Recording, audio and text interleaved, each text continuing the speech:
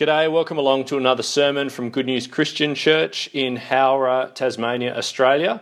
I'm Bernard Kane, I'm the pastor. Get in touch sometime at goodnewschristianchurch.org, or why not come by one Sunday morning. For now, here's the sermon.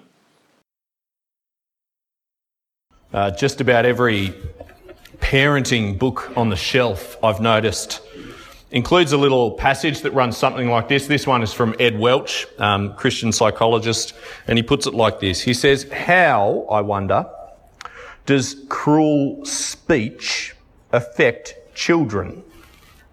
Now, he says, "I know that children are immensely resilient, and I'm not suggesting that one word will scar a child for life, but the Bible indicates that reckless words pierce like a sword. The Bible never minimises the effect of sinful words. It exposes them as firebrands that leave wounds that can go to the deepest parts of our being.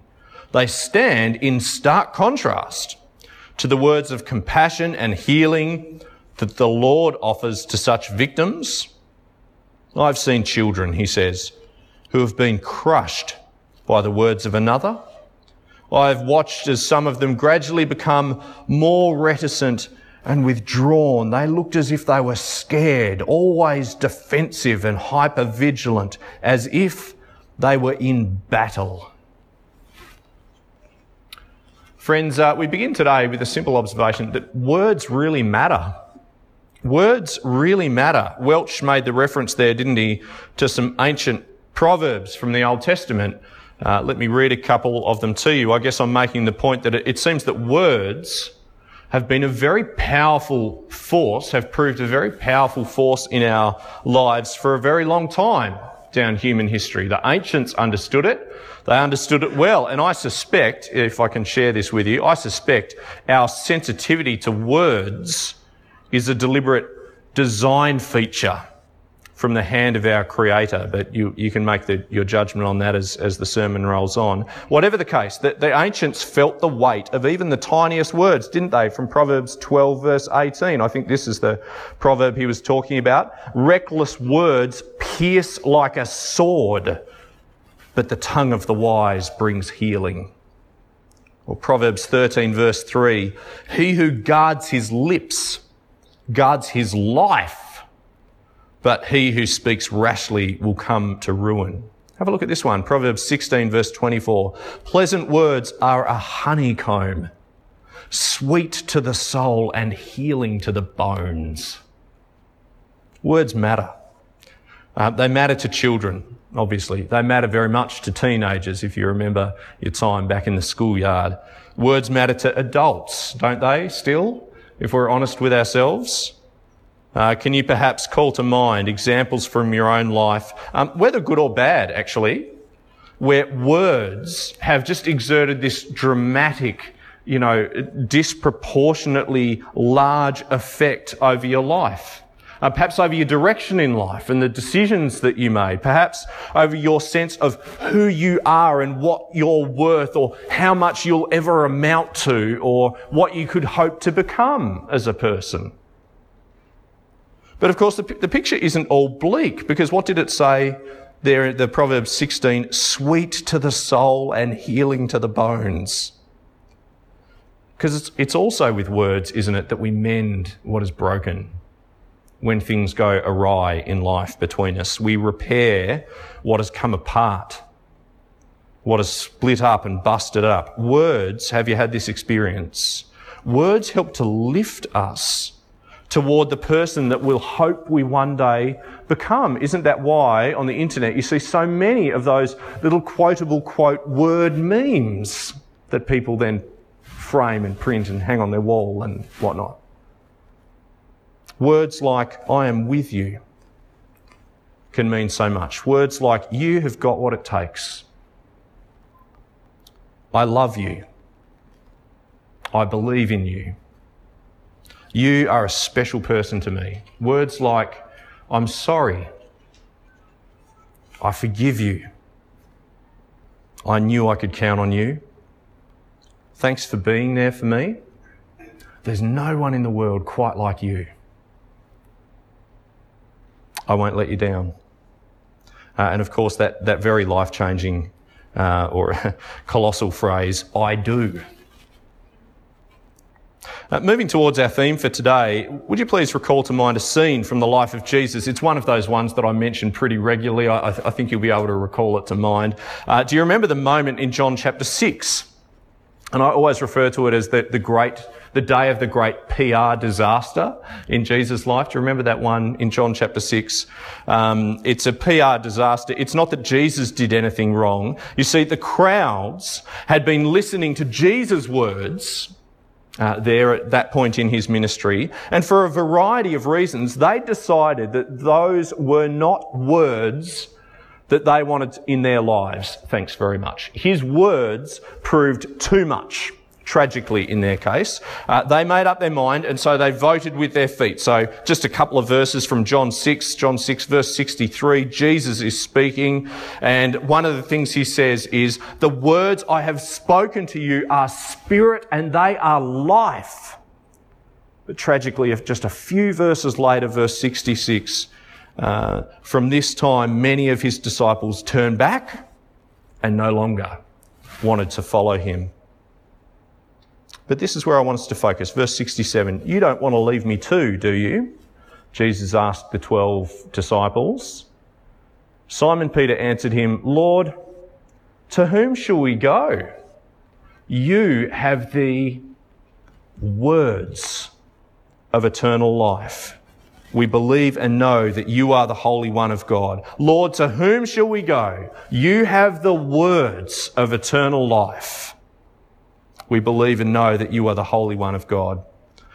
Today, friends, I'm hoping that we'll rediscover that our very Bibles contain a word for us that gives life, that nourishes your life, that changes your life, for anyone who is willing to hear it. Today, as we continue our little series in the Doctrine of Scripture, last week, this week and next week, I put it to us that the heart of God's word to humankind, his life-giving, his life-nurturing scriptures, is none other. The heart is none other than the Lord Jesus Christ. He is the word that we must hear and we must heed together. He is where our healing is to be found. He is where our hope is to be found, as well as our help for life on this earth. Let's pray together as we come to a few different passages to put this together, this doctrine of Scripture. Let's pray. Yes, our Father God in heaven, we desire this morning to make progress in that most basic human activity of hearing the voice of our God. So would you please enable us to do that with clarity and with understanding? Father, we live in a culture that in so many ways is obsessed with words. We live lives surrounded by chatter and by noise. And we live in a culture equally obsessed with self-improvement in one way or another, becoming our better selves. But so very often without any real clarity on where that improvement is going to come from. Too often you are not part of that vision for betterment. So Lord, we look to you this morning, not just for advice or for quotable, frameable quotes, but more than that, even for transformation toward the human beings that you'd have us become in Christ. We ask, Father, together that I do a great job of unpacking and explaining your word and persuading us how to apply it rightly to our lives. May we each have the will to respond to your word as we grasp it today. In Jesus' name we ask it. Amen. Now, I know that from last week, when I do these doctrine series, they hang together. You kind of need to see all 3 weeks sort of in conversation with one another. Last week, we laboured the point, didn't we, that the Scriptures, the Bible, the Scriptures, they are God's words, His words from heaven to us down here. How else could we humans figure God out on our lonesome down here on earth? How could we reach up into heaven unless God speaks and tells us, reveals who He is to us? We laboured that it is God's word to us that we have in the Scriptures. But complementary to that truth is this, that the scriptures are made up of very, very human words indeed. Please come with me back to 1 John chapter 1, because I'd like us to notice this. Look, perhaps we forget this sometimes in our very formal, very proper approach to reading God's words, and we forget this. Who wrote 1 John? It was John. It was John. Yes, carried along by the Holy Spirit. We'll talk about that next week. But these are John's words, and I think, as we'll see, very, very human words indeed, as in we're talking about the John who was a friend of Jesus, the best friend of Jesus, I would argue, a man who loved Jesus, who was close to him, the John who walked and talked and prayed with the earthly Jesus. And he wrote this for us that we have in our hands. Very human words that we read here. But I want us to notice, I want us to see John's agenda in just the opening paragraph of his letter to the churches here. John didn't want this heavenly encounter that he'd had with Jesus. He didn't want that encounter to stop with him. No, he wanted us, he wanted his readers to come to experience Jesus is for you and not just for me. 1 John chapter 1, have a listen here. That which was from the beginning, which we have heard, which we've seen with our eyes, which we have looked at and our hands have touched, this we proclaim concerning the word of life. The life appeared, we've seen it, and testify to it. And we proclaim to you the eternal life, which was with the Father and has appeared to us. We proclaim to you what we have seen and heard, so that you also may have fellowship with us, and our fellowship is with the Father and with his Son, Jesus Christ. We write this to make our joy complete. You see that? Let me put it like this. I know it's an obvious question, having just read it like that. Let me ask it anyway.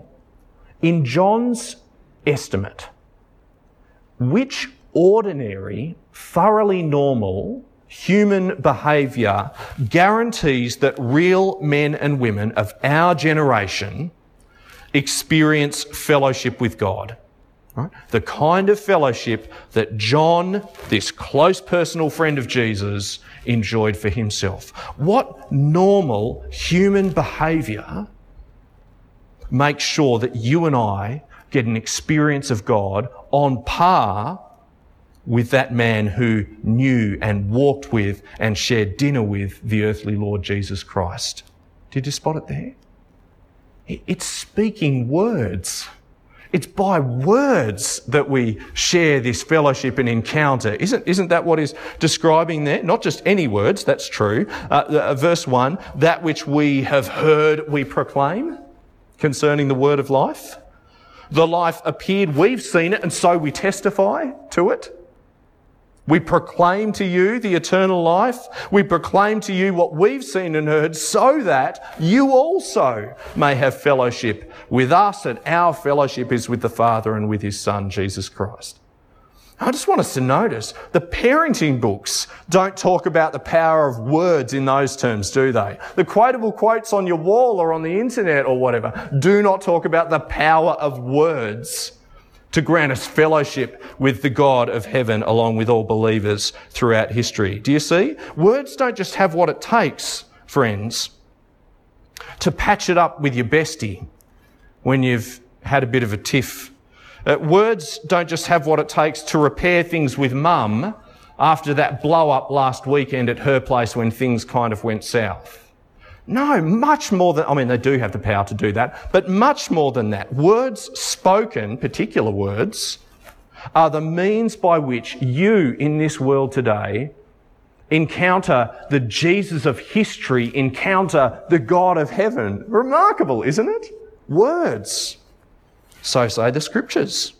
Now let's drill into this a little bit deeper. Would you come with me, please, to John chapter 1? Not just 1 John, not 1 John, but John, as in the Gospel according to John chapter 1. And come across with me there.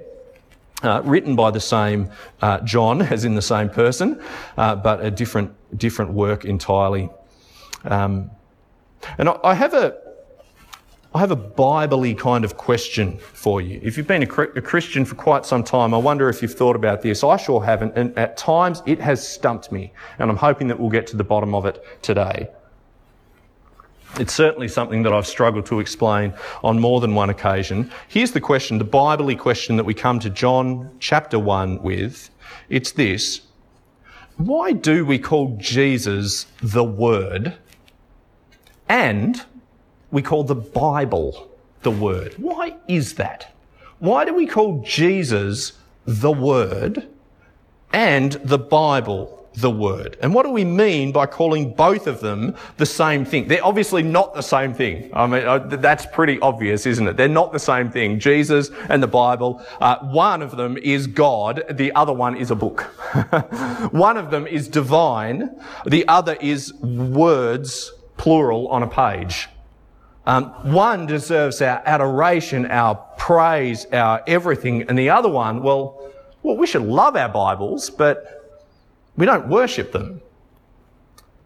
So one, I'm saying, is obviously a metaphor, and the other is a written message. Anyway, have you ever wondered that? Why do we call Jesus the Word and we call the Bible the Word? And what do we mean by calling them the same thing? John chapter 1 is the classic passage here. We won't read the whole thing. I'll select out some verses. Let's start at verse 1. In the beginning was the Word.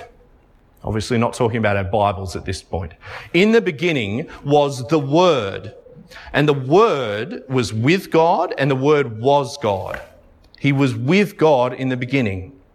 Through him all things were made. Without him nothing was made that's been made. In him was life, and that life was the light of men, of people. Skip down to verse 9. The true light that gives light to every man, every person, the true light that gives light to every person was coming into the world. Then verse 12, to all who received him, that is this word, this light, to all who received him, to those who believed in his name, he gave the right to become children of God, children born not of natural descent or human decision or a husband's will, no, born of God. Verse 14, the Word became flesh and made his dwelling among us. We've seen his glory, the glory of the one and only who came from the Father, full of grace and truth. Last verse for us, down at verse 18. No one has ever seen God, but God, the one and only, who's at the Father's side, has made him known. So why does John call Jesus the Word? And what does that say about this word, about our Bibles? To put it more bluntly, did the first guys, like John, the first guys to encounter this word, Jesus, are they the only guys who have encountered the real Word, and all we've got now is a poor substitute? How does calling Jesus the Word relate to our Bibles being called the Word? I think we can say a few things. I think we can confidently say a few things, actually. The first one is this, and this is quite apart from John's Gospel in a sense. The first one is this: yes, of course, we saw this last week, God's Word, in some sense at least, was in the world before Jesus entered the world as man. You see what I mean? God's Word was in the world before Jesus, the human being, entered our world. We can confidently say that. Prior to Christ's earthly life, how did Hebrews put it last week? God spoke in the past through the prophets at many times and in various ways. Remember that? God spoke in the past through the prophets at many times and in various ways. So at the very least, the scriptures, God's words, plural, were in the world well before Jesus entered the world in flesh.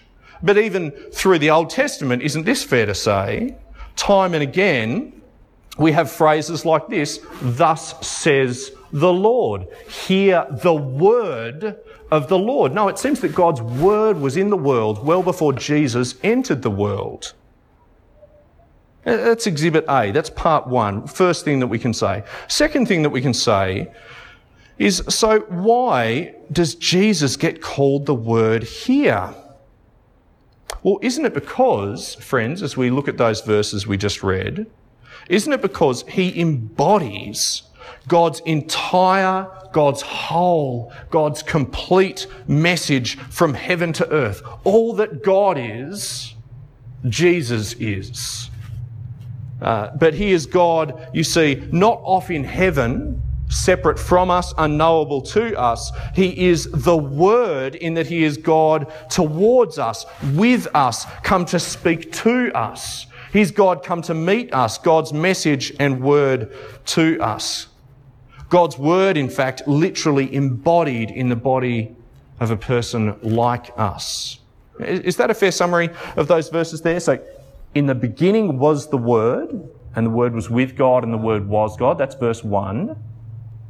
Verse 18, no one's ever seen God, but God, the one and only, who's at the Father's side, has made him known. And that Word, verse 14, became flesh, made his dwelling amongst us.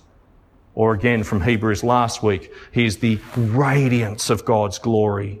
How did it put it? The exact representation of his being.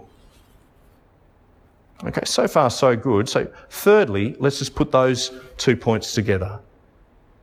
God's Old Testament word had been a work of variety, of diversity, a poem here, a story there, a law here, a judgment there, spread over time, spread throughout history. God spoke, but in many times and in various ways through the prophets.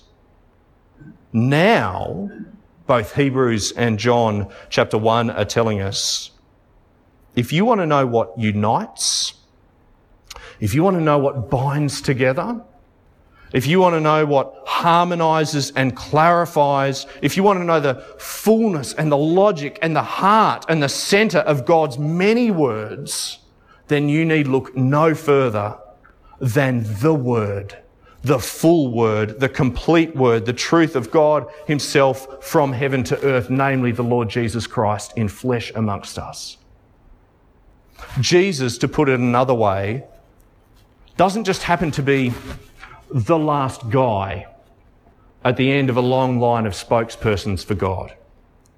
No, Jesus stands as the place where all those before him were headed towards from their many times and places, do you see? He embodies in himself, in all that he achieved, in all that he did, in all that he taught, in all that he touched. He is the word that God means for our world to hear. No matter which part of the Bible you turn to, no matter which nook or cranny or which doctrine or law or love poem or story you read within Scripture, Christ is the word that you are meant to find. He is the life and the light of men, the true light come into the world. Okay, that's fairly academic. That's fairly, in theory. Let's have a look at a couple of examples. If you've got your Bible open, John chapter 1 there, just turn back with me one page to the end of Luke's Gospel. Come with me there, Luke chapter 24. First example here. So we're here, Luke chapter 24. We're on, Jesus has risen from the dead. We're on the very first day of his resurrection. We're on the very first Easter Sunday here in Luke 24. And two of his disciples, they are on a walk together. They cannot wrap their head around this news of what has just taken place. They know that the tomb is empty, these disciples, as they walk. They know that the body is gone. But where? Where's it gone? What does it mean? What is the meaning of all this? And it doesn't make any sense to them. And Jesus, you see, Jesus comes alongside them and confronts them about the things that have taken place. But just have a listen to how Jesus himself, the risen Lord Jesus, expected these Christians to make sense of him and how he expected these Christians to make sense of their Bibles, their Old Testaments. Listen to his words here in Luke chapter 24, just from verse 25 to 27, although you could read on in the passage and find a very similar section right at the end. Just from verse 25, let's have a look there. Jesus said to them, "How foolish you are, and how slow of heart to believe all that the prophets have spoken." You say, "Oh, we don't understand the resurrection. We don't understand the empty tomb. What's going on here?" Where does Jesus point them?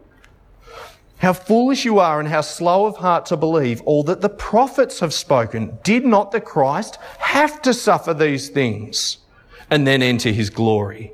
And beginning with Moses and all the prophets, he explained to them what was said in all the scriptures concerning himself. Do you see what's going on there? Jesus expected Christians to go back to their Old Testament to make sense of his life and work. Do you see that? But back the other way, he expected their Old Testaments, already in their hands, so to speak, to now finally make sense and come alive to them, because the one to whom they had always been pointing had come and done the unthinkable and the unimaginable, what they could never have seen were it not for him having come and done it. Just one more quick example of a completely different kind. So that's Luke 24. Let's go to something completely different. And this one might, I know, does trouble some of us from time to time. So has this contrast ever troubled you? You look back in your Old Testaments, and what do you find there?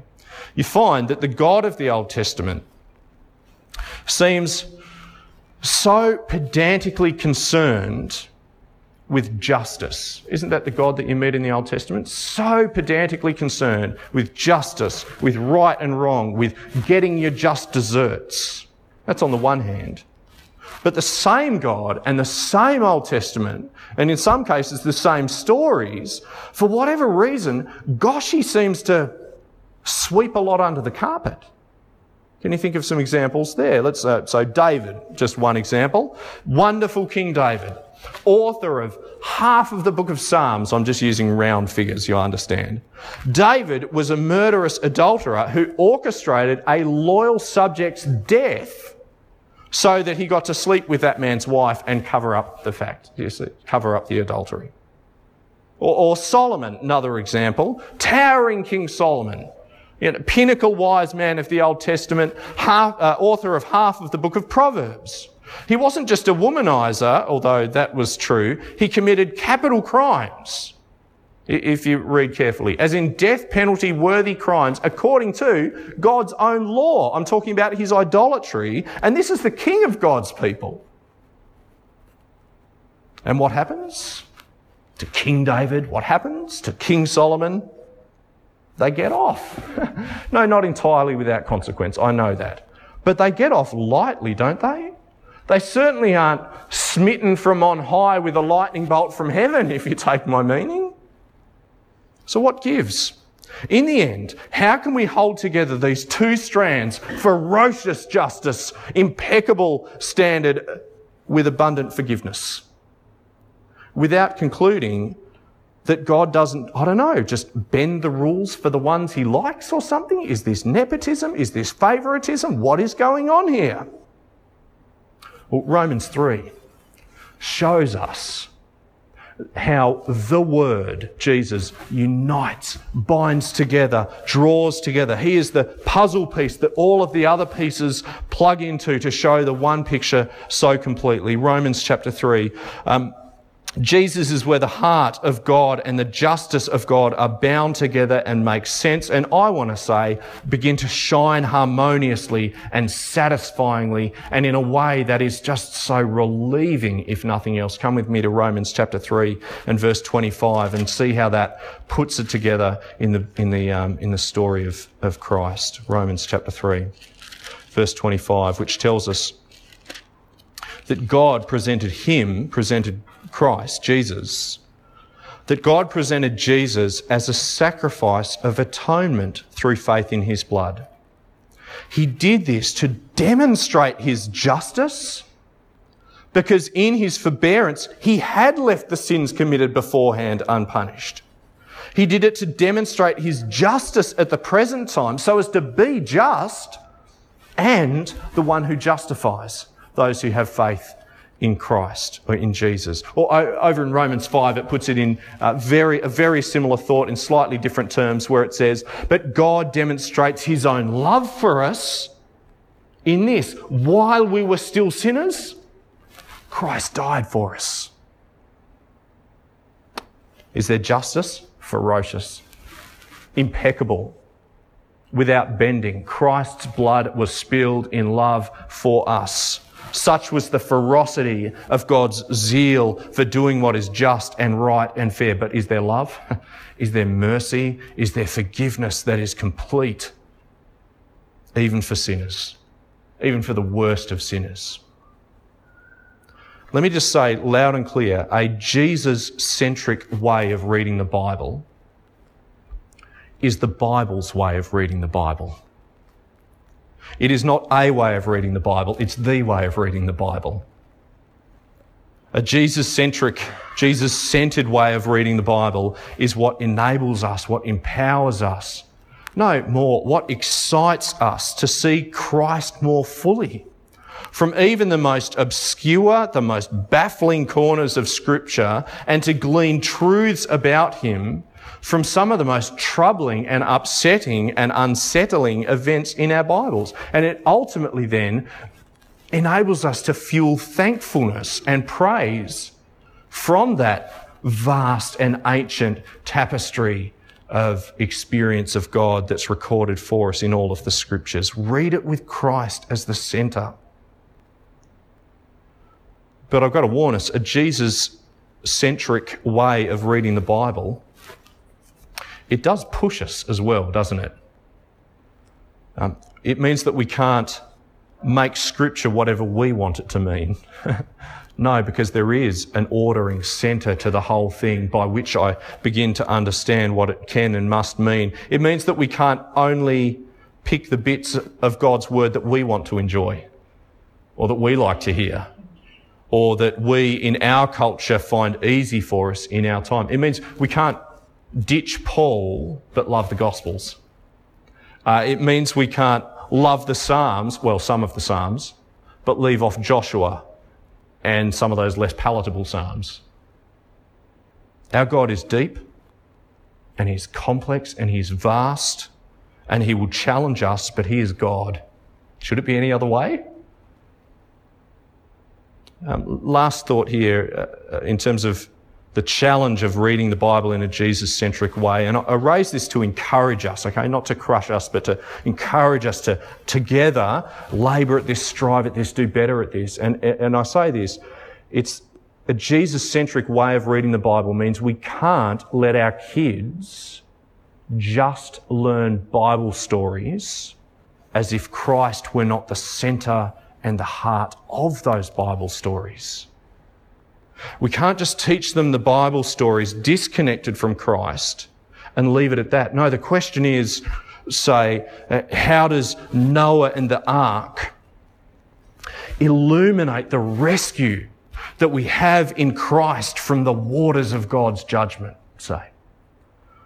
Or how does the Exodus from Egypt deepen our gratitude for our escape from God's judgment through the blood of the Lamb and from the death of the firstborn?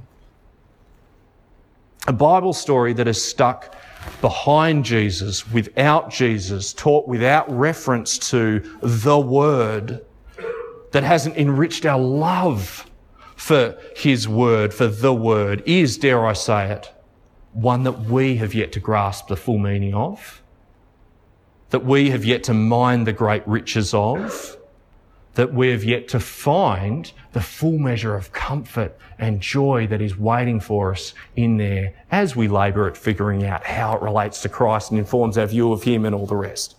It is hard work teaching kids, isn't it? Let's move towards a conclusion. I'd like to conclude by saying that the Word, when properly understood and embraced, isn't just a formula for getting us to heaven.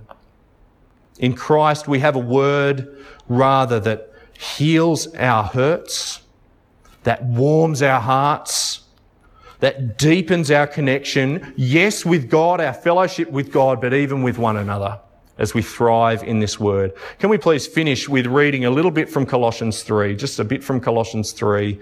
I've got one thing to say about it and then we'll pray. Colossians chapter 3, if you're following along, these marvellous words, I know that they'll be familiar to you. Colossians chapter 3, where we read this. What does it say? Let the word of Christ dwell in you richly as you teach and admonish one another with all wisdom, and as you sing psalms, hymns and spiritual songs with gratitude in your hearts to God. And whatever you do, whether in word or deed, do it all in the name of the Lord Jesus, giving thanks to God the Father through him. Do you see, the word doesn't just reorder our thoughts a little bit. The word doesn't just reorder our destiny from hell to heaven, as rich and beautiful and wonderful as that is.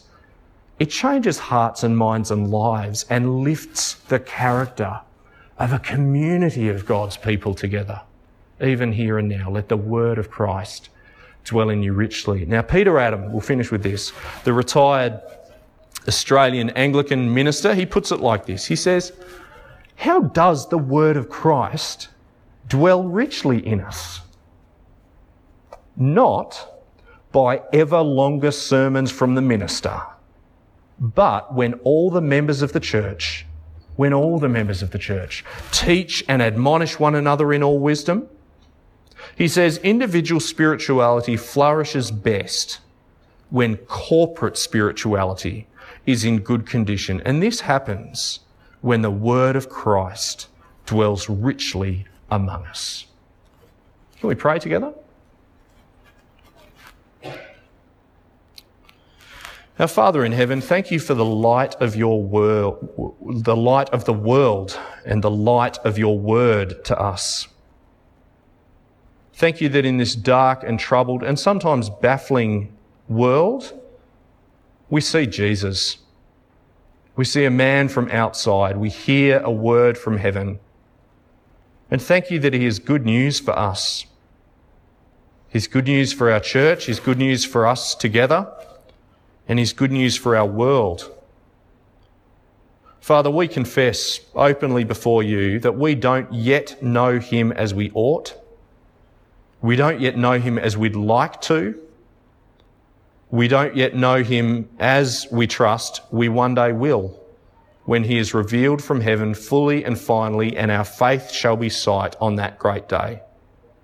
So, Father, may we devote ourselves to your scriptures, that the word of Christ may indeed dwell in us richly, that our spiritual lives together might blossom and flourish in harmony with you and one another. May we be content to be servants of one another in that pursuit, ever seeking to have your word flow out from us in word and deed, yes, to one another, but even to the world around us. And we ask all this in Jesus' name. Amen.